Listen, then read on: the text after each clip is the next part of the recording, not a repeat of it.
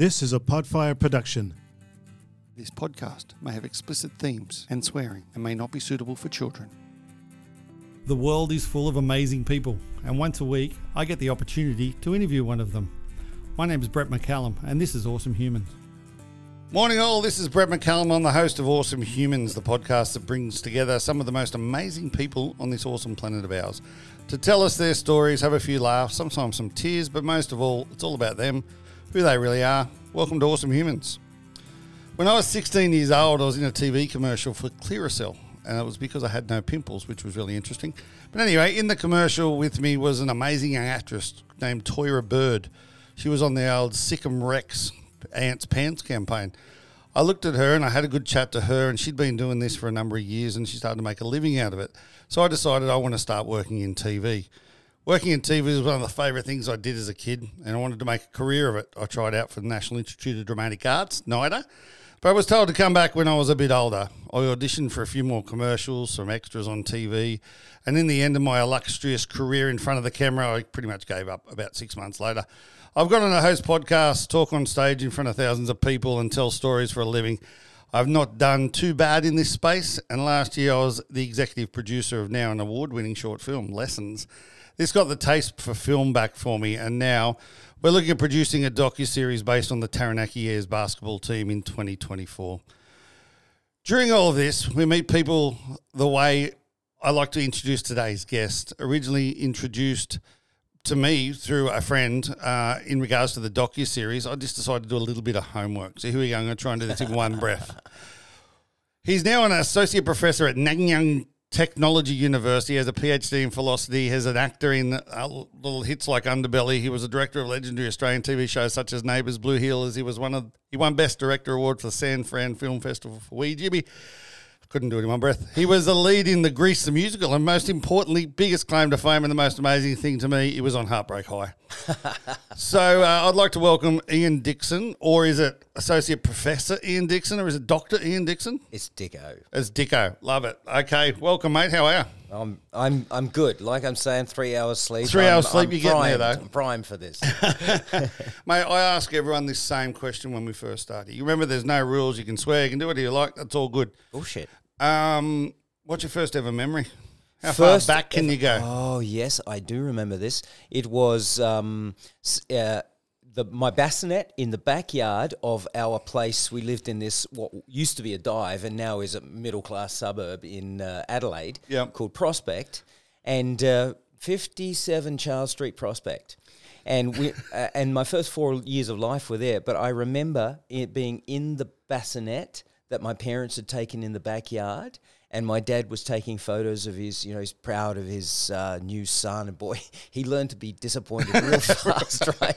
But on that day, he picked a rose, and he put it, I don't know how old I was, but he picked a rose, and he put it on my chest, and I'm in my little baby blue outfit, and I'm looking up at the trees. Now, I've seen... And you remember it? Or is it a photo you've seen to make the memory happen? Now, interesting point, because, there are theories to say you will never remember anything before the age of 3, and yet the great film director Ingmar Bergman has memories from a very early age. And I recall sitting in the tree, because I have seen the photograph. There was a photograph taken. I've seen it. It was a beautiful photograph, mate. And it was like, it was the most... I look good as a baby. Yeah. I haven't looked that good since.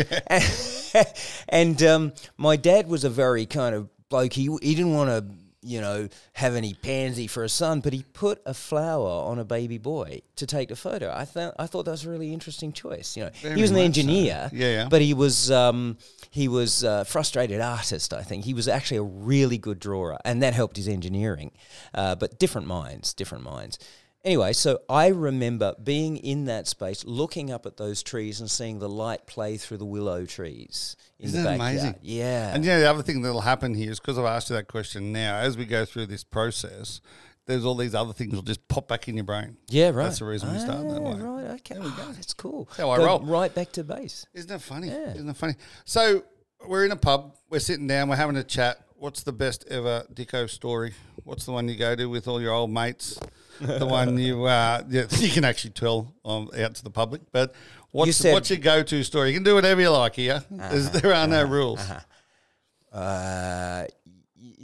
you don't want to hear about anything sexual. So I'll just stop right there. Stop there. Right, Go okay, feel Probably. I was talking about this with Tommy recently.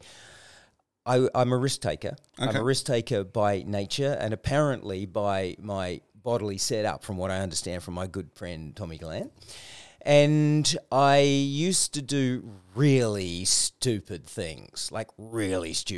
So I was on a train. We were going to a party. For some reason, this was around about, I would have been 17, so it would have been in the very early 80s. Yep. And I was on this train, and we were all wearing pajamas. We'd been to several pubs. We'd been on a pub crawl, so we were already pissed. Yeah. And we got on this train to go up into the Adelaide Hills to a party. Lord knows where we were going. But because I was pissed, and because in those days, these days the doors shut, they remain shut. You could open them back then. You could open them, and you could hang out the side of the train. So here's me at my attention-seeking best. I just thought, nobody's paying me enough attention. I know. I'll stick my head out the side, and then remember the old bars on the side? You could the pretty much handrails. climb up, couldn't you? Yeah. So I literally climbed up the side of the train with my boot and hung out the side of the train going, woo-hoo-hoo-hoo! It was a hoot, I thought, right? And I'm quite drunk by this stage, and they're going like, Ian, get back in the train. Come on, mate, that's enough. Yeah, exactly, that's enough. But I'm thinking, got their attention. Awesome. An actor in the making at this stage. And so fucking vague, mate. And I remember looking along the track and seeing, that's a fucking tunnel, isn't it? And the tunnel was coming towards me like this, and I'm thinking, well, what do you do when there's a fucking tunnel coming towards you? And they were just like inside, and I saw their faces, and I thought, all right, they're going, Ian, get back inside. So I took that drawer, climbed down, walked in, and I saw their faces suddenly go white. And what they had seen, they explained to me later, was the instant I stepped in, the tunnel went past. We went into that tunnel. So had I not stepped in at that moment, I would have been decapitated. Now, I'm a married man, and there's plenty of reasons why she wished I had been decapitated at the time. But then it was... Did you sober up instantly? Let me see. No, but they did. Yeah, I'm sure they did. Right. I was just going like, hey, get your attention, right? And then I went to see my best mate, just someone that Tommy and I went to school with, Stephen Mitchell, and he was like, he could not look. I don't want to see my best friend decapitated. But the weird thing was that his girlfriend was a highly intuitive young woman, and she used to have prophetic dreams. And I went inside, and all his mates were looking at me, but she was crying. She was weeping with tears. And she said, I dreamt that you died on a railway track 2 nights ago. Now, you can make of that what you will. Wow. As a professor, I would go straight to, all right, Freudian psychoanalysis says it is a quite incredible coincidence, and therefore it gives us uncanny feelings, and we think, oh, mate, it was like someone was speaking to us from, beyond. Wow. We don't know, but what an amazing coincidence that was. And because we were young, of course, then we went to the party and got more pissed. Jesus, there we go. Not a bad way to start proceedings. Okay, let's go back to the start. Where were you born? Adelaide Memorial Hospital, 1966. Where was your first school? St. Andrew's Primary. St. Andrew's Primary. Great were you a school. good kid, bad kid, nerd, jock? What were you? I was neurodiverse. Well before we knew what that meant. I was someone who, and to this day, I carry a disability, and that disability is dyslexia. Okay. In some countries in the world, that is not recognised as a disability, but in most it is. Now, the thing is, in the 1970s, when I went to primary school, no one knew about it. No one had researched. Kid, weren't you? I was a distracted kid, right? And they used to call me a distracting influence and easily distracted. What they didn't know was so much about dyslexia is that the dyslexic child experiences movement as stillness and stillness as movement. So if you go to a dyslexic child, stop moving, they start moving because they think this is stillness. The opposite. Right? This is stillness. And so I was always in trouble, and they said, like, they started this, and secondary school took that on more. Look, you're obviously smart. You know, why do you behave like you're an idiot? Why do you behave like you're stupid? And why won't you apply yourself to school? And the answer was, well, I didn't know I was dyslexic. I didn't know that. When did they work that out? I actually got right through school, Yep. through high school. I went to university and I went, something's wrong. And the Adelaide University back in the 80s had this great system. By then, research was starting to step in. I went in, did the psychology test, the Ways-R test that gives the imbalances in the mind. And when the test came back, I went to see the counsellor on campus, and he said, results have come back. You are severely dyslexic. And my first question to you is, how the hell did you make it through school? Wow. Right. And I said, and actually, I literally just burst into tears. Like, suddenly I was validated. I knew. Told them. I'd been telling them for years. I told you. Yeah. Yeah, you know. But I had a very conservative Christian family, and my father in particular was not going to accept that there was anything genetically wrong with his son. Right, I put that rose on you for a reason, Exactly, kid. Right, yeah. and he bred me to be a lawyer, and I had cheated him because I'd enrolled in the arts. Right, I got into law like he'd bred me to be, and I did the arts, and then we discover I'm dyslexic. So Unbelievable. So during high school then, when you're this disruptive kid, what did you want to be? Did you have, obviously Dad wanted you to be a lawyer. I would go back before I knew my vocation, you know, in a spiritual sense, I would call it Dharma. I don't know what you think of that, you know, whatever. Dharma's good. Good. So I knew that I was going to be a film director, and I knew that at 8 years old. Why? And I said, because I started writing scripts. Like, Okay. you know, these days kids can get their hands on cameras, they can start making films, they can do scripts, they can even stick it into AI, and it'll write the script for them, right? But I just loved the Gothic. Even before I became a horror fan, I was a Gothic fan. And so I used to watch Hammer horror films at a very early age, just kind of like why I'm a bit messed up, you know? And I loved the horror form so much that I wrote a vampire film. And I At age 8. At age 8, yep. Wow. I had it written, I had it cast, I had cast my family as the various different roles. You know, So they were happy. Yeah. Dad, you're a vampire. Yeah, exactly. Mum, and you're how a do witch. and how do you truly feel about it, son? Actually, how'd you know that? There you go. Mum was a witch. There you go. You know, because I boats. think now, like you know boats, I know psychoanalysis, right? So, with the benefit of reading everything Freud ever read, and also eventually discrediting, and the man was a cocaine freak. Yeah. But looking at what I did, I could tell I was trying to negotiate my place in the family. I was trying to understand the shadow of my family. My mother, as Tommy will verify, was the most beautiful, sweet, delicate woman you can ever imagine. In public and behind closed doors, or two different human beings? Depends on how many doors you close. Okay. Because that's true. you know, Mum, sweet as hell, until that day when she goes, get to your own room, right? And it was like, whoa, Mum, I don't understand that. So in trying to understand why my mum was the sweetest person in the universe, and also I thought of her, I remember as a kid, as part of my neurodiversity, thinking that I was being chased around by witches.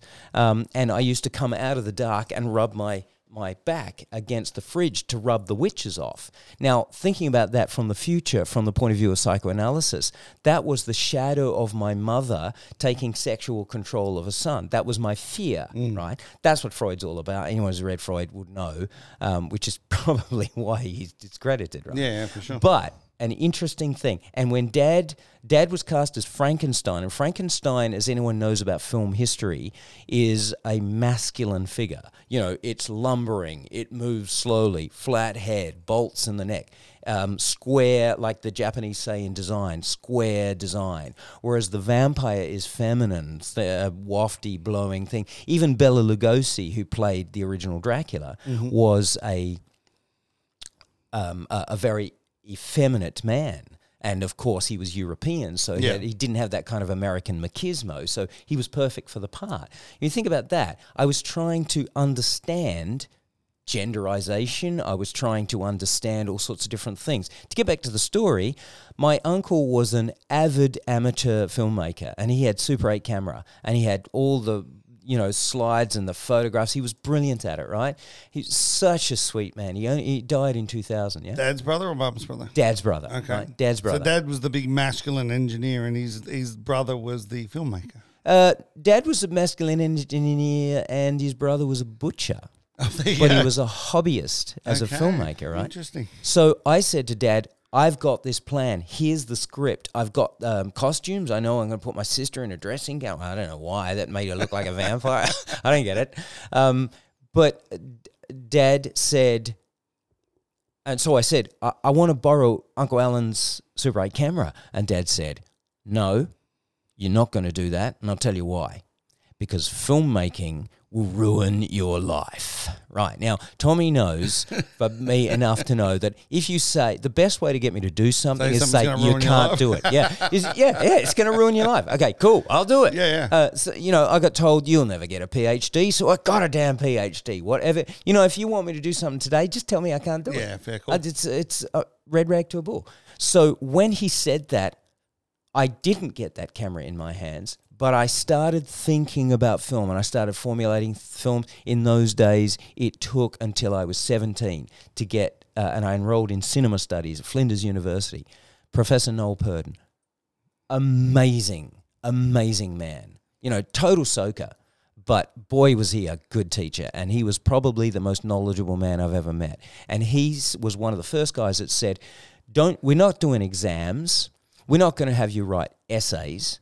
If you want to replace that essay by making a film, you'll be doing a lot more work. So what do you want to do? I want to make films. So I started making films, and I just, after a really struggling through school in my literature degree at Adelaide Uni and in my degree in cinema studies, I flew. I was like straight A's. Suddenly I was in the right area. Because you found your niche. I found my niche. It's really interesting. Do you remember the show E Street? Oh, yeah. Yeah. So Mr. Bad that was on right, that. Yeah, he was the murderer that no one ever knew, and it was really bizarre. He was actually the husband of one of my teachers at school. Right. And when I first did TV commercials and things, I really wanted to get into this. And I'm sitting there going, this is me, this is my life.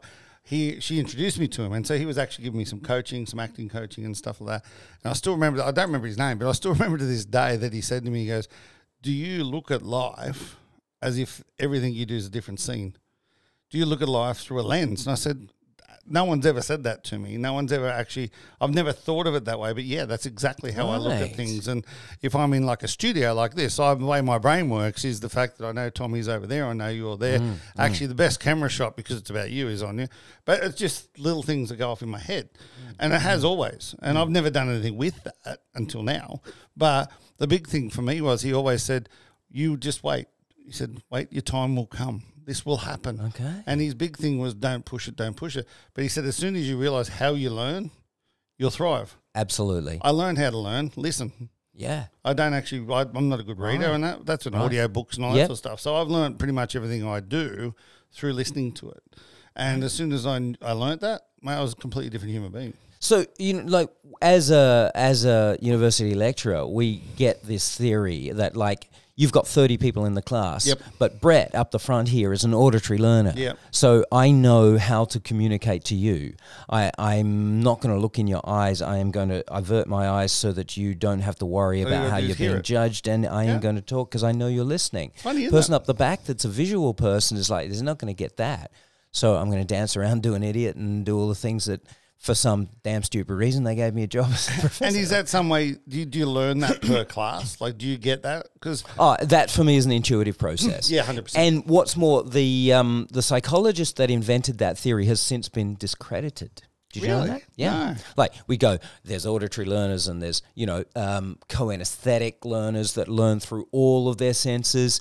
And it's been disproven. Now, you can tell me it's been disproven all you like, but I know there are different ways in which students learn. Without doubt. Yeah. But any degree of academic analysis of what that is pretty much useless to a lecturer on their feet.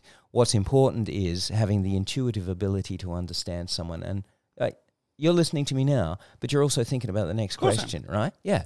And I think the best lecturers in the world are the ones that are utterly aware of what their audiences are doing, because the cliche of a professor is someone that goes like that. You remember the character on Sesame Street? The professor, and he would. Before, he would just be asleep on the desk, and then he would wake up and go, my lecture for today. And I thought, wow, I want to be one of those. I want to be a lecturer. And if you're a lecturer like that, you won't be in a job anymore. Of course. Because the students are now voting for us. We mark them, they mark us. So you have to communicate with them. And honestly, it's not about that. I think if you're in a university environment and you don't love knowledge, why are you there? I like yourself, you do your research. You are a man who's inherently interested in life. You tell stories, you meet interesting people, like the people we're going to meet this afternoon, and you are reading people. You're reading me right now. 100%. And yet there is a tendency in the neurodiversity of professors to not have the ability to do that. There's a high ratio of Asperger's and autism in university professors. Now, that means they're being asked to read people, and yet they don't want to look them in the eyes, because Asperger's train themselves to look between the eyes rather than into the eyes, because it's too confronting. And if they're not tuning in to what the audience are feeling, thinking, and how they're learning, why are they a lecturer? That is an old form of lecture. We do this thing these days called the flipped classroom, which is quite simply, we don't teach them. They tell us what they want to be taught. And they do the research. And I facilitate that. It makes me feel like I'm being paid for no particularly good reason. But you are, because you're educating. The problem with school is school. Well, where do we start? Oh, mate, but the big thing is, we're in the 1920s. We're sitting in rows. We've got a lecturer at the front telling them how to build bombs for the war. Yeah. That's what we are. That's what school is, yeah? And I failed high school. I Good finished, for you. I finished year 12. My report card, it's very amusing. I shouldn't have showed my kids this because they sort of say, but you did that. And it actually says on there, if he had have actually tried, then he would have went well. Right. The biggest difference is that no one knew how to deal with me. I was full A's in sport and all the things I enjoyed. Yeah. But the big thing for me is it's all about whether it's ADHD, ADD, whatever you want to call it, doesn't really matter. Shiny object syndrome, I call it. Right. But instead of worrying about it, I embrace it. Yeah. So everyone says you need to concentrate on one thing. My brain doesn't work that way. I've got 11 things on the go. I know exactly where each of them are. I know exactly what's happening here and there. And that's just because that's my brain. Your brain's different. Tommy's brain's different. Chris's brain's different. His brain is particularly different. But the thing is, we're all different. So how can you teach kids the exact same thing the same way? Whereas what you're saying is that the auditory learner and the visual learner, you can teach them differently. And that's what it's all about. Absolutely. But there's also, let's go back to the 1920s, and even before that, the education was born in the Age of Enlightenment. Yes. And it was a system that we think of as a good thing because people learned to read, they became literate, and then communication improved. But at the same time, what were they being trained for?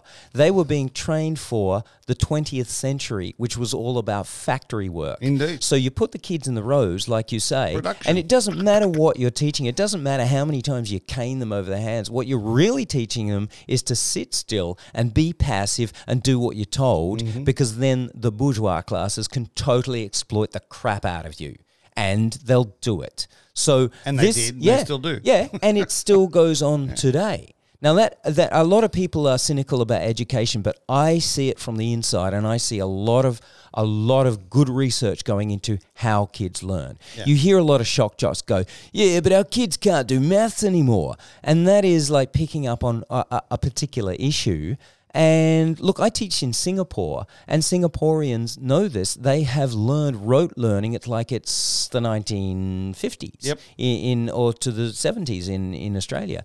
Things have changed here, but they're still getting rote learning. Then I get a bunch of university students in front of me. Smart, you bet they're smart. It's Singapore. They very much apply themselves. Yeah. They are, I think, the best thing about the country is the youth that they've got, coming up. So I'm teaching these guys. I'm doing it intuitively, but I find that when I'm asking an Australian student to be lateral about something, they can get there a lot faster than a Singaporean. But when the Singaporean gets it, my God, they're all over the Australians. It's like, I would say, look out, Australia, because Singapore's coming. Yeah. Well, they call it the Asian century. Yeah, and there's something about the tragedy of rote learning that then flips over into you get to drive this. A couple of years and they get the confidence up to do that, and that's when they do amazing stuff. It's interesting, isn't it? Because every kid learns differently. They were taught a certain way, and obviously that's what they thought was right back then. But now you look at it, and then you got to ask the question, was it right? Yeah. Because it's not wrong. Rote learning is not wrong. It works, right? It's education. 100%. Yeah. But the question is, we are no longer in the age of enlightenment. We are no longer in the Fordist era, which was factory production. What do we want? And what we need for the future, particularly as AI comes in and technology changes so rapidly, is we need flexible minds that can think laterally and can problem solve and can have translation skills. They can translate transferable skills. Yeah, they can go from one job to another. Mm-hmm. My dad, as an engineer, worked for ETSA, the Electricity Trust of South Australia, for his whole life. Yeah. He was a cadet. They put him into uni because he was like a working class kid that learned. I totally respect my dad for that. He worked like a dog all his life to get salt of the earth, good father, solid, dependable father. And I lost him last year, so I'm getting a bit sad about that. But he did what he did because he had to for you. Oh, absolutely. That's what it was. But now what you're doing what you do because you do for your kids. Exactly. And like you got kids. It's twisted. Yeah, we were talking about our kids the other day. My daughter is preternaturally smart, and love it. And she is a good kid for this era, because she can, she can talk, boy can she talk, and then she can just block everything out and read a book. And she's read Harry Potter, everything in it. She's 10 years old, read everything in Harry Potter, probably 5 times each volume. She can recite the volumes. I used to read stories to her. You're a storyteller, right? Yeah. You must tell stories and read stories to your kids, yeah? Yeah. Well, I used to, Right. Well, as a dyslexic, she got a little frustrated about the age of 3, and she just goes, "Oh, just give me the book, will you?" so ever since she's 3, she reads me the stories at night. Love that. Right? Yeah. That's good for her too. Absolutely. She's educating you. Yeah, it's good for me because I'm lazy. So let's go there. Let's go family. So mum and dad, obviously salt of the earth people. Yeah. To me, they sound like typical mums and dads of that era. Dad went out and worked really hard. Mum looked after the family. Mum was the nicest person in the community. Gets home, and then mum's mum. Mine's exactly the same. Yeah, right. And the same as dad. We lost dad 19 years ago now. Oh. And the thing is that still every day I still think about him, still think about the things he taught me. I still open the car door for my wife. Right. Everyone goes like, what's that? It's just what I was taught. Good we got that at private school. 100%. It's like these things you're taught by your parents. So now you're married with kids. Where'd you meet your wife? How'd that happen? Tell me that story.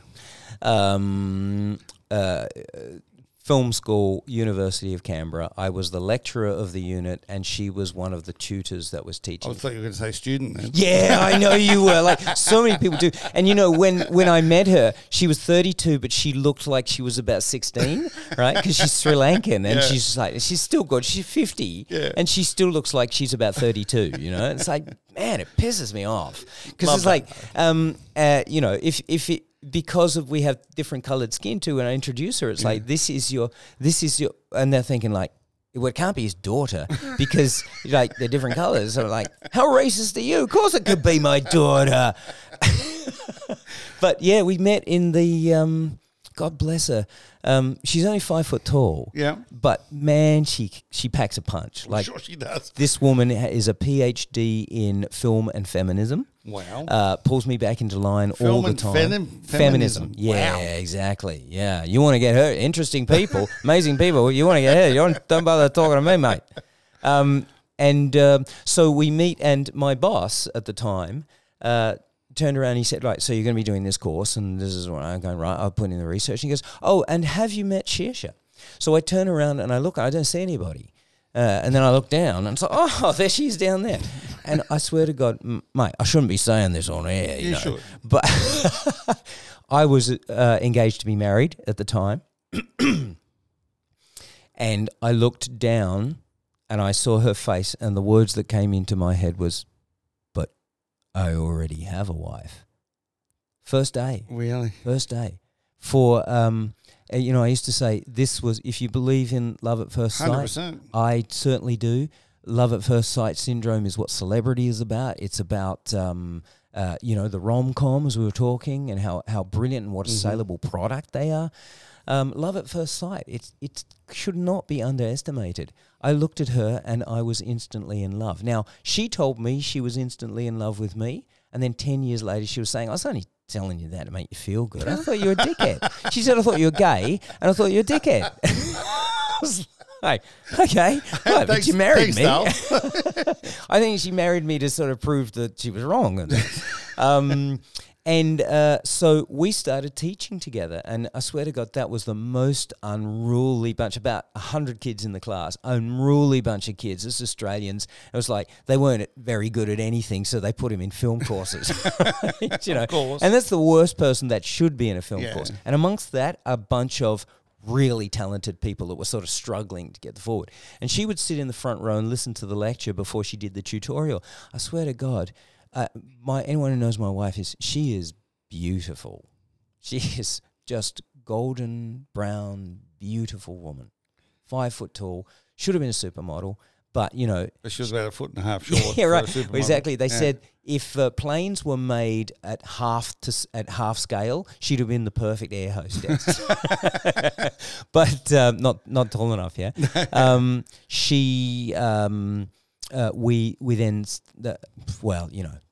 I could tell more of that story, but just a bit X-rated. Obviously, you split up with the fiance, and then you end up getting married to. Yeah, I didn't have much choice in that. It's just it's like, I know this is wrong, and all your woke listeners are going to tune out. I don't have woke completely. listeners. I don't believe in wokeness. Fantastic! So let's not go there.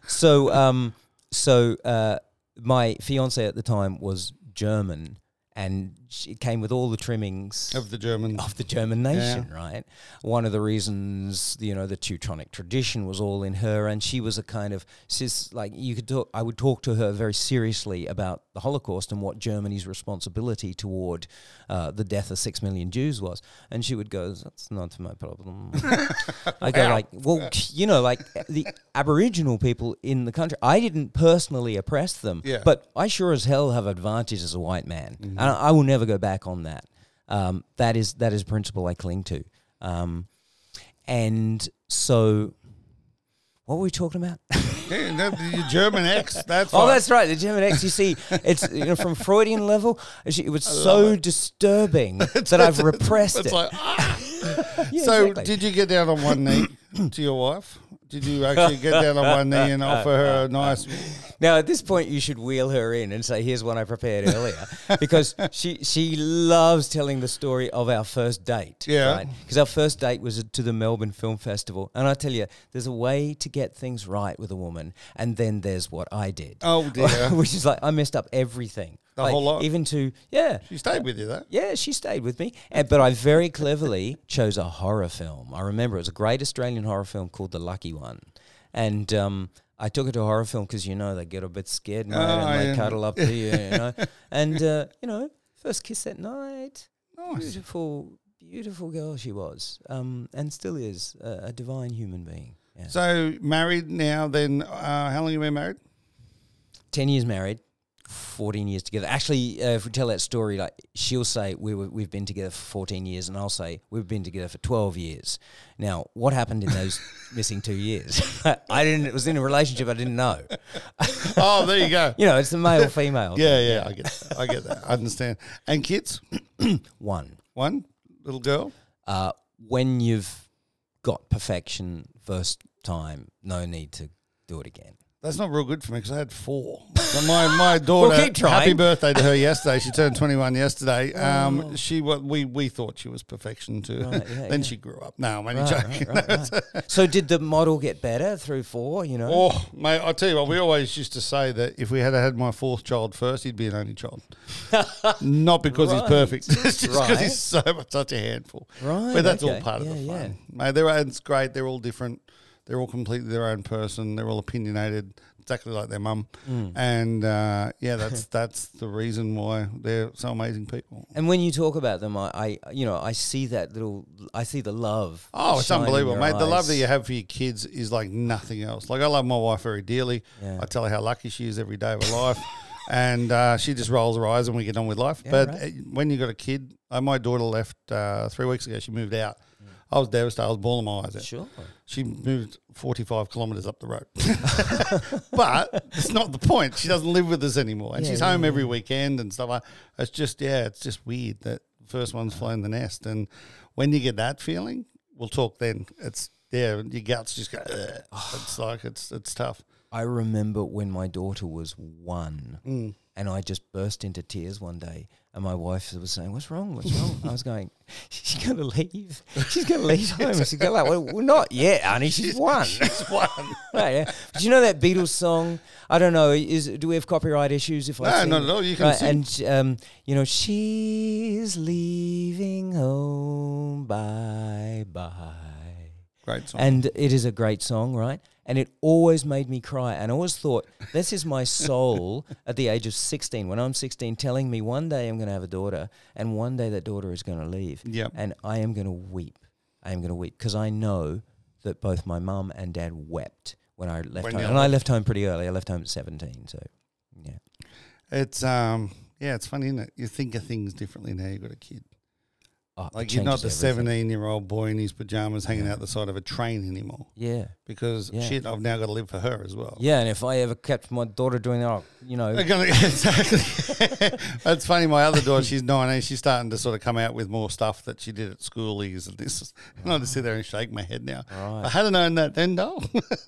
You would have been grounded. Yeah. It's like, but no, it's a wonderful thing. But don't you worry about your kids, I worry about my kids every single day. This hyper-technological society in which yes we're and getting, no. So tell me, not what I was expecting. Why yes and no? Because I'm a true believer in embracing technology. I'm a true believer in, and Gary Vaynerchuk, I don't know if you know Gary V at all. He is an American marketer.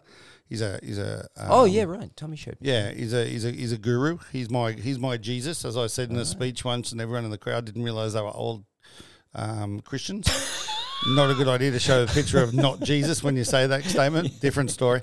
But the big thing that is my son plays Xbox and he has 30 friends he plays with on Xbox. So me and you communicating like this, he's doing the exact same thing with headphones on and a microphone that is not sat in the same room. Yes. So from that side of things, I embrace it. Mm-hmm. From the side of things of some of the technology that's out there scares the shit out of me. Mm-hmm. But what I try and do is understand it personally. Mm-hmm. So if I can understand the tech, I know what they should do and shouldn't do. So therefore, a little bit of right and wrong. AI, embrace it 100%. I say to my daughters all the time, one's doing law at university, just use AI to write that. And she goes, we can't get it. I'll show you how to get around it. I know how to get around it. But those sort of things. So to me, embracing technology and that sort of stuff is something that you need to do. So it's a necessity. Well, it's back in the film department, the kinds of directors that embrace technology throughout history. Yep. Throughout the Charlie Chaplin, who did the first sound film, and he invents, first of all, this brilliant slapstick that doesn't need sound, and then when the technology appeared, he was the first one to grab it, and he knew how to strategically place it in there. And that's modern times, and it's the first time a voice was heard. Actually, no, Al Jolson in The Jazz Singer was the first time it was used, but in comedy, it was used to much greater effect by Charlie Chaplin, who was a wonderful director. But imagine if that hadn't happened. I love sitting down with my mum and I say to mum, she goes, oh, this technology, I can't do this. I said, Mum, 15 years ago, you were still answering a phone on the end of a cord. You had no problems with that. Now you use your mobile phone, you've got no problems with that. The difference is that 15 years ago, I didn't know I could actually film a full movie on a mobile phone. Dead right. I got more power in my pocket now than most computers had 3 years ago. Yeah, that's what your wife tells me too. Yeah, of course she does. But you know, this concept that you bring up is in opposition, and we're in total agreement here, which I wasn't sure we were going to be. But the concept of technological determinism, if I can sound at the risk of sounding like a professor, the concept that we have mobile phones because it was inevitable that we would have mobile phones, as if God laid out a plan for how technology would develop through the 20th century. Not so. It is a supply and demand situation. Of course it is. Everyone wanted phones, so they put research into creating phones. And when you look at the iPhone situation, or even further back to the cord phone, or the Germans had something equivalent, very close to an internet experience of video phone in the 1930s. Yep. Now, it didn't take off then because there was a lesser demand for it. And then there was a war. And, of course... Everything went back 50 years. Yeah, exactly. Everything went back 50 years, and we get the video phone. Just recently, I was looking at Total Recall. Yep. Schwarzenegger trying to be sexy. It was a bit sad. But... still a terrific film. And they do this rotoscoping. That means that they place another image from another film that they've pre-shot into the television, so it looks like he's having a video conversation, because that was their idea of the future. And then it happened. And we could say, you see, it was inevitable that it would happen. But it isn't. What about all those films that had technological ideas in sci-fi films that didn't eventuate? Exactly. What about those that do? And at what chance? But we can't say that. The only thing, coming back to the question of our children and technology, is I learned this lesson when I was teaching in a games design school. And that was back in Australia before I moved to Singapore. And I could not understand why these young people were losing their communication skills because they were playing these games. And I said, why don't you just talk together? And then I went down into the games room because, like it's a trendy school, they want to attract students. So they got to play games with their joysticks and that thing that they do. And I saw these two guys sitting so close that they were touching, right? These are, heterosexual geeky boys who just games, make games. It's like you haven't seen a woman in their life and they're frightened to touch one, right? But I realized in that moment that they were sitting together watching a screen up there, and even though we say they're a slave to technology or might, those guys were in kinesthetic communication together. They were saying, I love you, man, sitting right next to you. We don't have the power to talk, but we do have this thing. So technology has mediated communication. That hasn't happened before. Of course it had. So I learned a huge lesson about why people are gaming, and then, it gets to devastating areas. Stop me if I'm going on too long here, but, that Japan in the last decade has started classes teaching young men and young women to communicate, to go on dates. They teach them how to go on dates because they're such a technological society. So they don't get a chance to. That's right. And what's more, the more these young boys have access to porn, the less they are able to actually communicate with a real woman, and they start to develop fear, and that for women's rights is devastating. So these young boys are learning how to date. And I think, people say, isn't that a messed up society? I think that's wonderful. Beautiful. 100%. Yeah. And I think it's really funny because everything goes full cycle. Yeah. Whether it's the property market, tech market, whatever it is, life's going full cycle now. We're getting back to the old birds and bees, having to teach them again. Whereas we went so far away from that, coming back to reality. Like, as I say, opening the car door, holding my wife's hand when we walk down the street. You don't see it anymore. Right. It's like kids need to learn that. Yeah. Like, my kids don't find it weird because we do it. Yeah, yeah. And that sort of thing. But people that don't actually see physical other humans, very hard thing to do. Yeah. It's interesting, isn't it? It is very interesting. I'm going into the kinesthetic experience of remembering how I feel when I hold my wife's hand. Because like we can be arguing you feel and safe still with it, hold hand. Yeah, totally. In fact, to because of my dyslexia and the ungroundedness that it can create, I do actually have to hold another human being so that I get grounded. Like I'm talking to you, you're actually in front of me, right? So I'm not moving in stillness and still in moving. But of course, these days in a university setting, don't touch anybody. Yeah, exactly. Yeah. That's not a good idea. No, it's true, but I think that's really sad too. Yeah. Because you're talking about technology that has stopped human to human communication. Indeed. Now we're talking about systemic rules for how we must communicate professionally. That means I can't reach forward and touch you. Yeah, I'm an extremely tactile person, and I'm not saying if I grab your arm now, Brett, it doesn't mean I want to whisk you away and into a hotel room. Mate, I'm a hugger. Now you might be disappointed about that. I am very disappointed about that, but that's okay. Let's not go there. But I'm a hugger, right? Yeah. And the thing is, these days, my kids and my wife say you can't just hug everyone. Why not? It's only a hug. Not like a dry humping someone or anything. Absolutely. But there are people that exploit it. A small percent of the population exploit it. Women do feel uncomfortable in the work situation. And yet I think it's a tragedy. I think it's a human tragedy. Just as in the same way that, I love dogs. I love cats. Hate cats. I grew up with cats. I tell you, my mum, gentlest person in the universe, always had cats. I learned affection from having cats. Yeah, that's fair. And that's why I'm tactile, because I had a cat, right? There's a horrid boys like this guy over here. If I didn't hug you, he was going to scratch me. Yeah, remember that Warner Brothers cartoon when the little kid goes, and picks up the cat and strokes its fur backwards and pulls all the fur off. Do you remember that? Yeah, image? I do remember that. Love that image. And yet... so in the workplace, there's reasons why those rules exist, but it has become sick. And as I love dogs, I also love children. I have a child, and we've entered in this age of sheer sickness that any man hanging around a playground must axiomatically be a pedophile. Yeah. Now, I am not sitting here justifying pedophilia. What I'm saying is what those kids are missing out on is the sense that there are decent human beings. There were always dangerous people, right? But they've lost the sense of safety. They have lost. Because everyone's bad.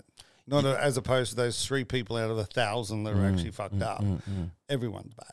And I think that's really sad too. Yeah, and what's more, coming back to film and technology, there was an experiment done in the 1970s where they gave Super 8 cameras to kids and go film what you do. Just like we want to know through the kids' point of view what they do. And the films all came back, and of course those days they had to chemically process them. Yeah. And there were pictures of rivers and parks and kids playing ball games, and they did that again in the early 2000s, and and with digital cameras, before we had decent iPhones. Yeah. And the pictures that came back were backseat of the car, locked up in the backyard, inside the playroom. Wow. Right. So the test was saying this is children's reality. Yeah. Now, like my mentor grew up in the bomb shelters in Britain in the Second World War in Stroud. And his mum never saw him for 12 hours a day. He was out with his brother and sister just adventuring around. These days, no kid's going to do that. That, my friend, is why I love living in Singapore with a 10-year-old daughter. Safety. As anything. Yeah. That is one thing that country gets right. 100%. 100%. Okay, so you're a professor, an actor, a director, blah, blah, blah, blah, blah, all these different things. What are you?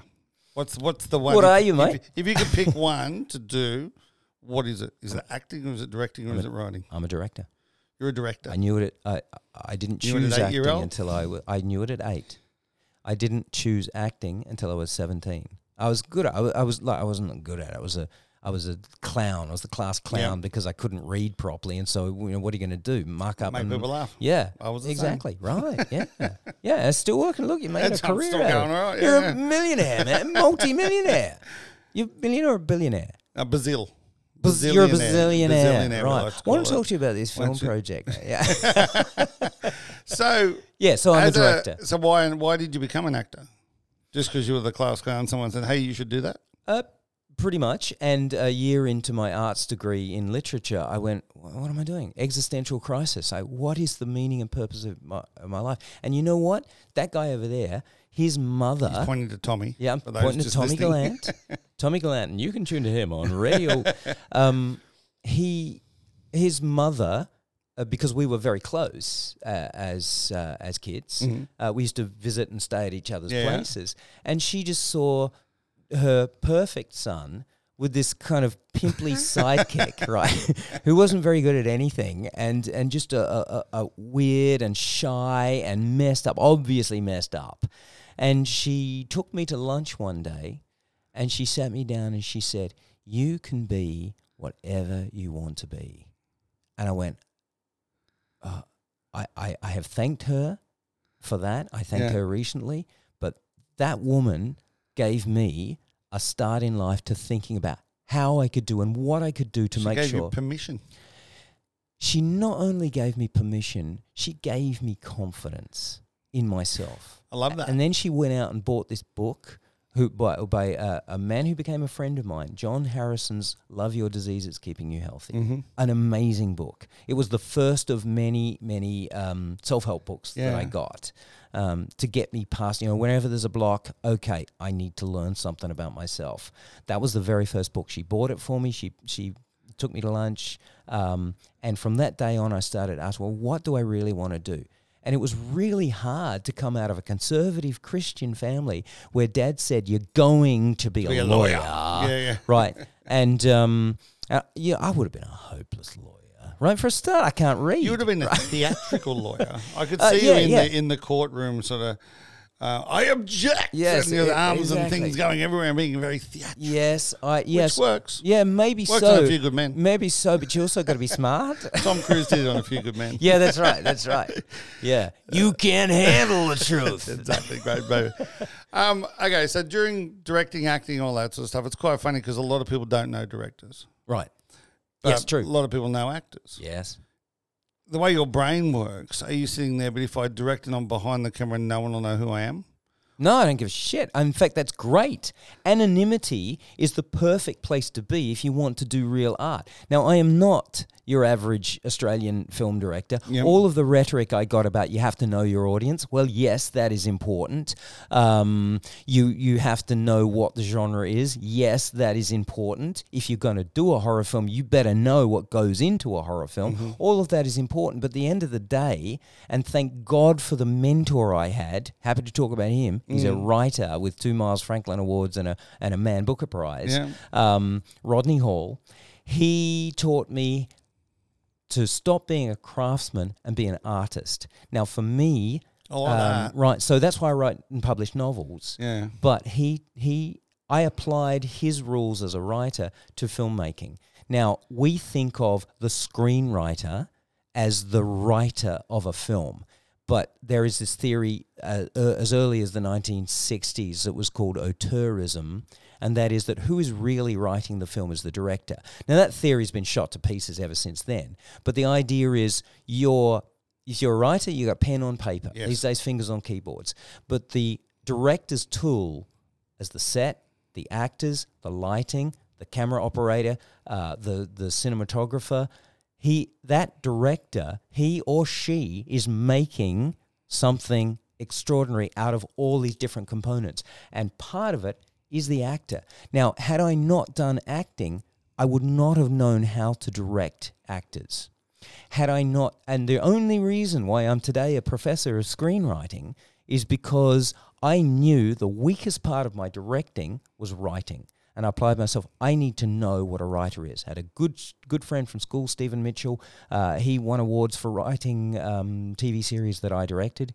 And I won awards for the directing, thank God. Otherwise, he would have held that over me, right? And I realized he was bloody good at what he was doing as a writer. And I needed to learn that. The difference, though, is he's writing it. Yes. You're storytelling. Precisely. but there isn't a good director in existence that doesn't have to know the structure of story. You're a storyteller, right? Mm-hmm. And you're a disruptor. Yep. How do you know what you do? When you tell a story, how do you know it's a good story? Just pops in my head. Right. Okay. Good. Because you're natural at it. And that's the thing. Like, if I go on stage and I'm prepared, same as these. If I'm prepared for a podcast, the worst podcast I can do. If I sit there and have to read out something, hopeless. Totally. Whereas if I just wing it, it's great. Absolutely. And that's the biggest difference. And that, by the way, is a huge lesson in filmmaking too, because if we are seeing the homework, if we're seeing the rehearsal on screen, we're not seeing a film. Yes. We're not being subsumed in the reality that the director is trying to create. So that present tense reality, as Narramore 1988 said, can't stop being an academic sometimes, that the illusion of present tense is what makes us believe that what we're watching is somehow real. Now, I'm not a realist in any way as a filmmaker, but I tell you, what you know naturally, I had to learn. And that means that I am envious of someone like you, but I want to know more about it. So I learned so much about screenwriting that I get the job as, apart from the academic analysis, I'm doing screenwriting, I'm teaching screenwriting, and that's a very different process to directing, but there isn't a director in existence that can go and do what they do unless they understand story intimately. So I had to learn what I was bad at in order to be better at what I was good at. So I'm gonna mention 3 directors, and you tell me whether they're genius, whether they're, I'm gonna call what you've just done academic, because they've learnt it, or whether they're just natural. Ready? Genius, academic, natural. Yeah. Right. Ron Howard. Oh my God, we were talking about him this morning. He's round the corner at the moment. Learned. Learned 100%. Definitely, because Tells he was a great on, story. Yeah, and he was on Happy Days, Yeah. and while the other actors were off camera just messing about, he was sitting by the director watching what he was doing. Indeed. And if you look at his films, he's very similar to Spielberg, Yep. and you can actually see the nuts and bolts of the film. You can see how he has constructed it. As an auteurist trait, I always find it fascinating that Ron Howard always brings in the strong woman. There is a strong, supportive wife to the hero. Now, feminists can shoot that in flames, but so that's what I think. That's learned filmmaker, yeah. Baz Luhrmann. I don't like his films. I can understand that. Is that because they're different? No. Is it because they I'm don't tell? all up is for it because they different. don't tell a story? No, I think because it's postmodern nonsense. Okay, wow, love that. Right? And you can go out and say, but he's real famous. Sure. Don't care. So is Charles Manson. Do we like what he does? The thing about, I just watched Elvis and I thought it was his most amazing. It was his most amazing film. Yeah. I was dead into it, and I hadn't been that sucked into a Baz Luhrmann narrative since I'd seen Moulin Rouge. Which was amazing. Yes. But what I found at the core of Elvis was a human story of an extraordinary man, an extraordinary boy that was messed up and driven, and he didn't go into the full perversion that was, and the degree of the drug taking that was Elvis. Yeah. But he had the family's complicity, and he wouldn't want to lose that. What he did have was all of that pomp and circumstance, all of that flashy, showy. It's a Baz Luhrmann film, we know, because we're looking through a kaleidoscope at the beginning, and the celebratory. What Tom Gunning used to call cinema of attractions. Yep. It's not the story, it's the fact that it moves that makes agree. people go like rabbits in the headlights, like, wow, I'm looking at that. Made a lot of money in 1910's tent theatre from cinema of attractions. So what he does is he brilliantly dazzles the audience. And when he has a really great core story, like he did with Elvis, like he did with Moulin Rouge, it works, and it works beautifully. Apart from the fact that in Moulin Rouge he included a couple of David Bowie songs, and I'm totally into And it. Kylie as a absinthe fairy. Yeah. And David Bowie has sung the opening song for it that was composed by He Bowie, did too. uncredited. Yeah. Wow. Yeah. Wow. There was a boy. Great song. Yeah, terrific. And Next one. next one. Yeah. Tarantino. How long have we got? Tarantino. Genius. I think genius. And the fact that I don't like his films doesn't mean I don't really admire the craft with which he does that. And the one thing Tarantino can do that is an extraordinary skill, and even acknowledged auteuristic great directors like Bernardo Bertolucci or Orson Welles can't do what he did. He has pluralism in every single shot. You can see Lucy Liu cut the head off of, and do the oriental fetishist thing of shuffling along the table and cut his head off with a scimitar. And you laugh like hell, and you also feel the horror at the same time, right? So it's not Genius. and people say, "Oh, you think violence is fun?" No, and he's had to answer that question so many times, right? Especially on Oprah Winfrey, right? Yeah. And what I admire is that he can actually balance those two in every single shot in the whole film. We watch Once Upon a Time in Hollywood, and by the end of the film, we're watching and enjoying Brad Pitt slaughtering the Manson family, because isn't that what we all want to do? And we're laughing like hell. And I find that disturbing humor, but I admire that guy for that. Don't like his films generally, but I admire him. Last one, Guy Ritchie. Guy Ritchie. I wouldn't, I would go outside your categories and say this is a deeply talented man who had something to say, and because he thought outside the box, he invented a genre that didn't exist before him. And that's the crimedy, right? So we had comedy and we had crime, but he brought it together in Lock, Stock and Two Smoking Barrels, which is brilliant. There isn't a Guy Ritchie film I haven't seen that I didn't love. I think he's tongue-in-cheek, like when he's married to Madonna and the character goes like, "Oh, I love this song," and they're playing Like a Virgin. So him as a director is an intuitive director. And I think he, like Tarantino, has grown up late enough to have been inundated with the visual image for his whole life. So he's very visually literate. But Guy Ritchie is the answer to Baz Luhrmann, I would say. Baz is visually literate, all right, you bet he is. But Guy Ritchie had this kind of tough. He was like an actor. When you see him, the performances he's brought out of the actor, it's like he has acted himself into that film. And whether that's Brad Pitt or whether that's Benicio del Toro or who am I thinking of? All of those amazing actors that he has worked with. So you use the word for Tarantino, which I would use for Ritchie, genius. Right. You think Ritchie's a genius? 100%. So tell me why in your mind Ritchie's a genius. Because I agree with it, he invented the genre, but the fact is that you can tell 20 different stories, a story 20 different ways. He does it once, and you can read it 20 different ways. Yeah, right. Okay. So you can watch a show, and if you watch Lock, Stock, great example. Yes, if you're watching one of the actors, he tells one story. One of the other actors, during the same thing, tells another story. Yeah. And by that, he does it so cleverly that you don't even know that's happening. Yeah. Okay, so I pay you that. And, okay, you might have convinced me. It's like somewhere between intuitive and genius. Yeah. But, of course, no film is ever made in a vacuum. Of course not. And there are two films, when you say these are things you admire, the first is Rashomon. Kurosawa's 1950s films with Toshiro, forget his last name.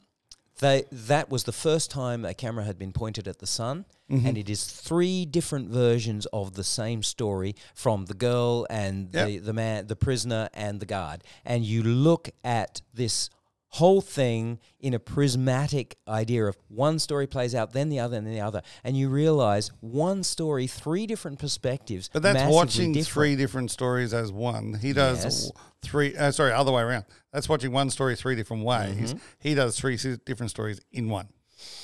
I'll give you that. I will definitely give you that. Yep. But at the same time, I would say we could cite a number of precedents to what Of he's course. doing. And he's one learnt of that. them is Rashomon. And he's learnt Yes, because he's smart. 100%. Yeah. I mean, no director should go. Sometimes I get students who go, I don't want to watch films, I just want to make them. It's like, well, you know. If you don't for a watch them, you start- don't learn. Yeah, absolutely. It might be, okay, so maybe you're a genius, but probably you're not, right? The whole idea of genius is questionable anyway. It was just an idea that a single white man had this vision, like Orson Welles, and he would do that. Orson Welles being another precedent, I think, to Citizen Kane is a precedent to Guy Ritchie's Of course. films. And They're all the same story, just told different. They've all got the that same. I would disagree with you. Okay. I don't think they're the same stories, but they are borrowed cinematic techniques. Good point. Yep. That Guy Ritchie developed at an early stage of digital processing because instead of doing normal speed action followed by slow motion, he could suddenly slow the punch down. He could see the flesh go. And the spit come out the mouth. Yeah, that's right. When Robert Downey Jr. punches the guy and says probably an alcoholic, hits him in the liver, right? And you see that wobble. It's like, that's genius. Yeah. Okay, right. You've got me all the way. I now. agree. You're with me. He's You're on the Guy genius, Ritchie train, aren't you? right. You've got to come teach my classes now. I'll run the podcast. I would love to. That'd be awesome. Okay, so we're going to finish up in a second. I could talk to you all day. Thank you. Most famous person you've ever met that impressed you, and the most famous person you ever met that disappointed you. Told you it was going to be controversial. Is this going to get litigious? No, well, not at all. Anything he says, I didn't say. Right. There you go. I had the advantage professionally to work with a number of amazing stars. Like I was cast in a Canadian television series in which I was a regular actor, and I was 35. And in the bunch of extras was this 17-year-old by the name of Christopher Helmsworth. Oh, wow. Right? Yeah. Didn't have any lines, put a crown on his head, did a couple of visual sequences, and he was gone from set. And everyone was going like, something about that guy. There's something about that guy. And I'm going like, well, what about me? I'm good too. I'm an Aussie as well. Yeah, right. But I didn't have that. I don't and will never have that sort of really gruff Aussie quality that he has, you know. It's not the way I get cast. I always get cast as working class, by the way. Okay. And I'm not. I am, you know, I'm not. middle class. Not that to say that I didn't come from working class origins. What I'm saying is that the casting agents, when they say, "Oh, we need someone working class, let's get Ian," I'm like, I go in there. I say, "You do know I'm a professor of film, don't you?" I go, "Really? I don't know." You just act really well. That's what it is. So I got to work with Hugo Weaving. I got to work with Hugh Jackman. Now that's the story I'm going to come back to in a minute. Yeah. You know, the disappointment. The disappointment, story, right? yeah. Okay, but I would have to say the primary, most fantastic meeting I had was when I started to win awards in America, and I won an award at the San Francisco Film Festival. This is For in the Wee year- Boy. For Wee Jimmy, yeah. Wee Jimmy, Yeah. so yeah, that's No, close. well, done your research. Yeah. And Not very also, much. also at that festival, winning an award that year for lifetime achievement was Clint Eastwood. Right? Wow. Now I exchanged one word with him. I said, "Hi," and because he's so tall, he looked down on me in my pint size, and he said, "Hi," and then I was like, "Fucking hell." Clint Eastwood Oh, said Clint hello to Eastwood, me. right? And it's like when he walks across stage to get his award, it's like you can hear "Ooh, ooh, ooh, wah, wah, wah," and you know the Ennio Morricone track just comes back. Yeah. That man was impressive, and as a filmmaker, you ask him if a genius. That He's is a genius, yeah. and he's a genius on both sides of the camera. And cleverly, when he's directing himself, Oh God, yeah. got to be the hardest job ever. I've just directed myself in the last film, and I've had to do it a number of times before. Bloody hard, for reasons we don't have time to go into. Indeed. You could always invite me back. I'm more than happy to. Because I'm going to get you into my lectures in Singapore. I'd love to. Because sometimes they say, "Oh, you're a bit too Australian for us." Wait till you meet this guy. Love that. The disappointing story. All right. Yep. I'm going to tell it. Yeah, tell it. Come on. I used to do musicals, and as you know, Hugh Jackman's really big stage debut started with Beauty and the Beast. Yep. And he played, what's the name of Gaston? Right. And he was brilliant. I had just played the lead role in Grease, and when I came off stage, I looked at him and went, oh, God, I wish I had done it like that. We're sitting out the front of Beauty and the Beast in the Princess Theatre in Melbourne. I'm having a drink with Hugh Jackman. As you do. Like you do. And my girlfriend at the time, who had some pretty strong opinions about how I wasn't Hugh Jackman. Yeah, very cool. So sitting down. I didn't drink at the time. I'm drinking soda water, and he's having I don't remember. Anyway, we're having a nice chat, and I just thought, when people ask me, is Hugh Jackman a nice guy? Absolutely. He is a really decent human being. Good listener, not egotistical, amazing. A model star, really. And eventually playing these characters like Wolverine, right? Around the corner comes this drunken Aussie bloke, racist. He's lost his phone and he's blaming the nearest Asian kids. He's going, you fucking naughty, you took my phone, I want my fucking phone. And he's thumping into these Asian kids. And I'm just not someone, I don't think, as Tommy points out, I don't think I do. And I should never have been an academic. And so I got up off my chair and I charged right over to the guy and I took him by the shoulders and I go, mate, calm down. And he instantly roundhoused me. He brings his house, because he was drunk, he was slow enough of that fist. And he was a powerful guy. He's kind of built like you. And he was swinging that fist through the air, and because I've had a bit of kung fu and ninjutsu training, I ducked. His fist went across the top of my head, and I got up behind him and I full Nelson'd him and pulled him down into the gutter. And I was in the back of his head going, mate, I was sort of like, this is good training for my Underbelly character, you know, mate, can calm down. They didn't take it. Anyway, subtext is you're racist, whatever. I was really like. And then his mates came around, and I thought, like, oh, am I gonna now? But his mates are going like, yeah, mate, thanks. Now calm down, Barry, calm down. We'll get him home. Taxi. And so I managed to stop these kids being beaten up. Now, I'm shaking like hell, and I walk back to the table, and there's Wolverine that we've seen beat up countless bad guys on screen. He hasn't even left his seat, right? So I'm saying, when you watch Wolverine, just remember. He sat there watching you get beat. Now, which one of us is the cleverer guy? He is, 100%. Obviously. He's the clever guy. And it fits very much. And you could tell this wasn't a coward. He wasn't a coward. He was smart. He was very smart, and it was his life philosophy. And his life philosophy is very strong. I'm very, very sad to see that he split with Deborah Finesse. I met her too and thought they were great people. But there you go. It's like, Wolverine's not so tough.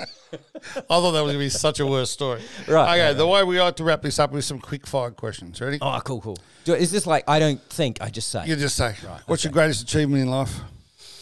Ph.D. Personal people who influenced your career. Like who's the number one? Dad. What about personally? Dad. I knew him personally. So what about career-wise? Yeah. Who's the biggest mentor? Richard Jasek. Richard Jasek. Amazing director. Favorite food? Sushi. Favorite song? Time, David Bowie. 1974. Favorite movie? So many to choose from. Okay, only one. Lost Highway, David Lynch. Favorite place in the world? India. Really? Rajasthan. What's next? The money you're about to give me for my next film. So I was going to hit you up for the same thing. I know. There we go. So we'll do it both ways. That, didn't I? The next thing actually is what we're going to talk on later. I've just been funded in Singapore for a big project on disability on film. I'm making a film with disabled people, about disabled people. It'll be them that I write the script with. It'll be them that I'm using their grievances as how they are socially blanked, whatever comes up through that. And it's a first in Singapore, and as far as I know, it's first in the world. I'm going to make the film out of that. And then I've already got a number of countries together, and I'm really excited about it. Singapore has been wonderful in funding an Australian to make films from Singapore. So one of the amazing things is she's just arrived, so we have to go. Oh, very cool. As far as I'm concerned. Very cool. And you're an awesome human. Thanks so much for your time. Brett, to be interviewed by such an awesome human, right back at you. Appreciate it. Buddy. Thanks, brother. Thank you.